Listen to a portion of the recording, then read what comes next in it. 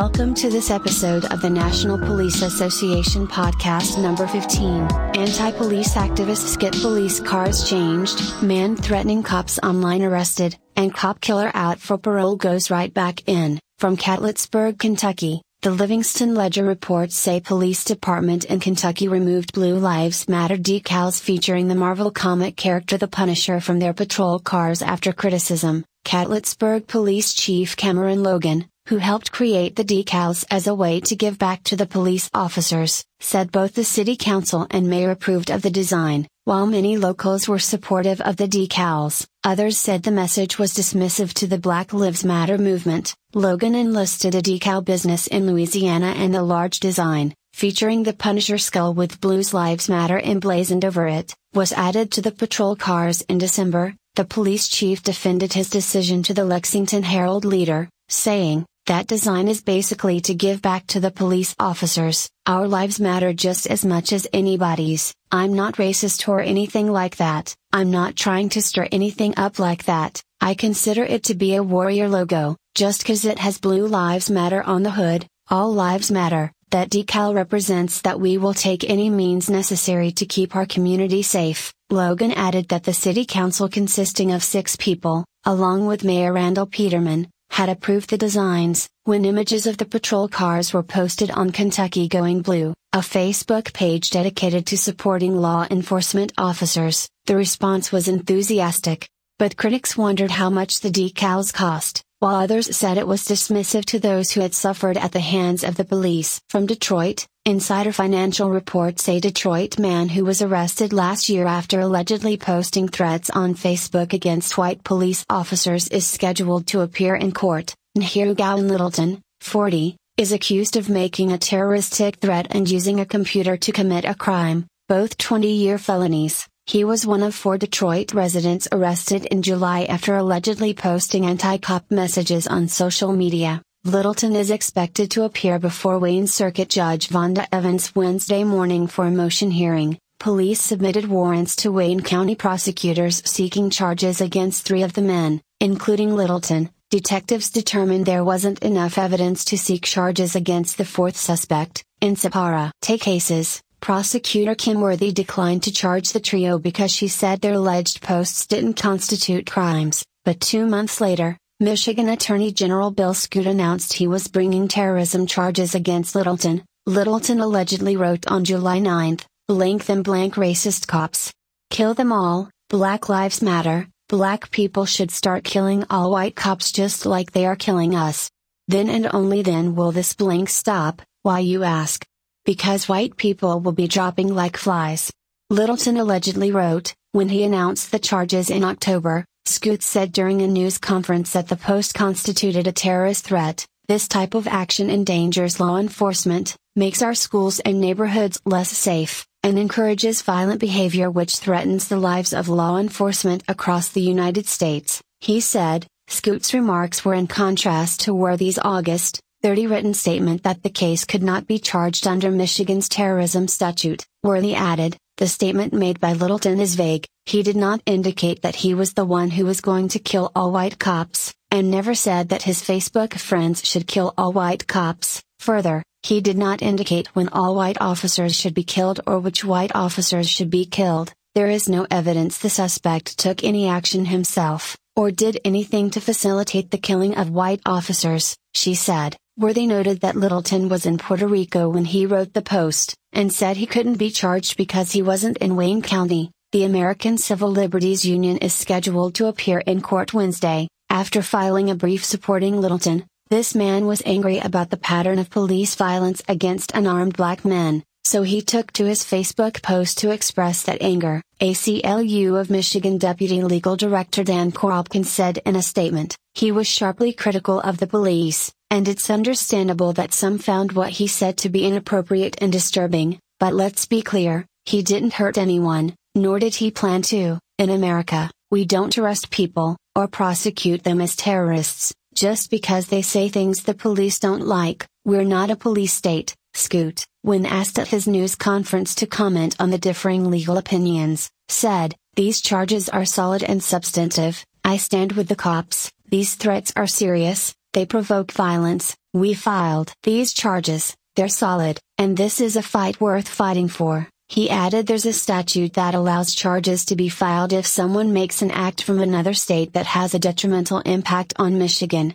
Worthy said in a statement after Scoot's announcement that it was his prerogative to file charges. "We stand by our decision in that case and we will continue to advocate for needed changes in the applicable statutes," she said. Legal experts said it's unusual, although not unheard of, for the Attorney General to charge a suspect after a county prosecutor declined to bring charges. Courts have ruled that true threats are not protected under the First Amendment. From Berkeley, California, Bay Area News reports say former University of California at Berkeley football player has been arrested after allegedly assaulting a Berkeley police officer and attempting to grab his handgun in a struggle. According to city police, the incident started around 1 in the morning Sunday. According to Officer Byron White, the suspect, 19-year-old Joseph Adime Wisdom Ogunbanjo, allegedly flagged down a Berkeley police patrol vehicle traveling south on Gailey Road as Ogunbanjo stood near the center median. According to White, Ogunbanjo asked the officer at the driver's side window about his handgun and whether he could drive the patrol vehicle. When the officer said no, Ogunbanjo was asked to step away from the vehicle, but then allegedly forcibly opened the driver's side door. White said the officer believed Ogunbanjo was trying to take the patrol vehicle, and then the officer got out and tried to order Ogunbanjo to sit on the ground while waiting for backup. A few moments later,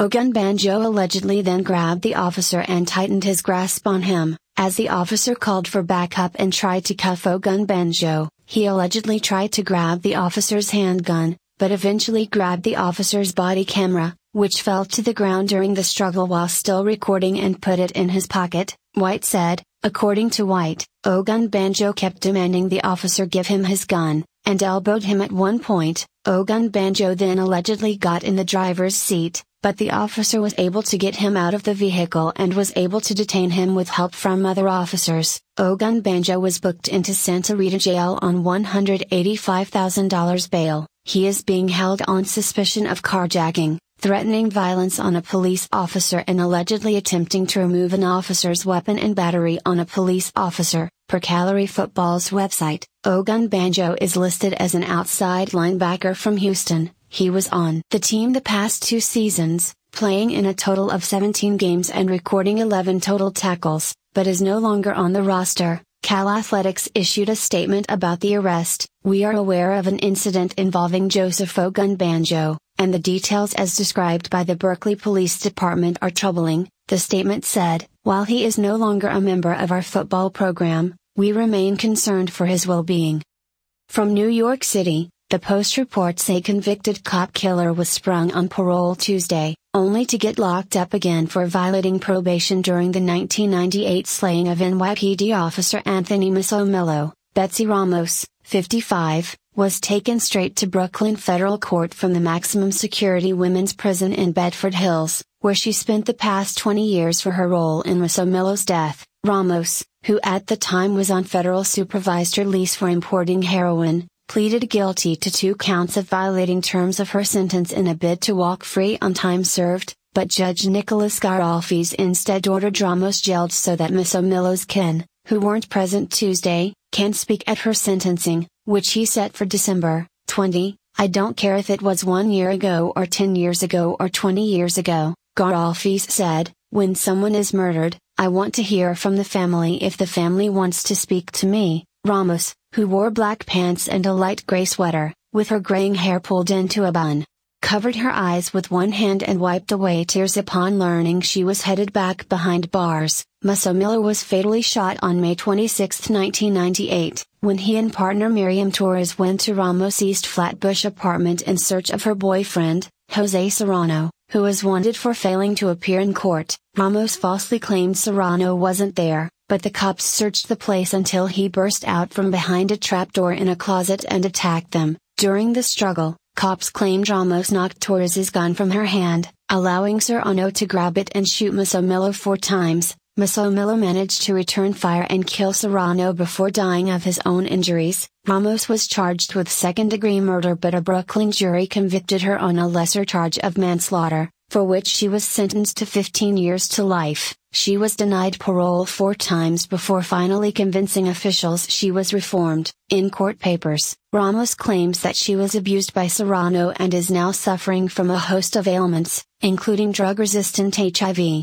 that give her an estimated 2 years left to live. Before pleading guilty on Tuesday, she read a prepared statement in which she admitted that I hid my abuser from the police when they came to serve a warrant. Widow of fallen NYPD officer heartbroken to learn his killer's gal pal granted parole. My actions that day set in motion a situation where a police officer died, she said in a shaky voice, but I did not kill the police officer. Massomilo's family, which includes a daughter, Francesca, who's set to graduate from the NYPD Police Academy on December 27, declined to comment, but the head of the Police Benevolent Association, Patrick Lynch, said cops were grateful to Judge Garofis for letting the family of our hero police officer be heard. Because of the New York State Parole Board's outrageous deception, the Massomilo family has been forced to live in fear of seeing Anthony's killer walk out of prison doors, Lynch said in a prepared statement. Their sacrifice matters, their suffering matters, their voices need to be heard. This news brought to you by the National Police Association. To learn more about how you can help law enforcement accomplish its goals, visit nationalpolice.org.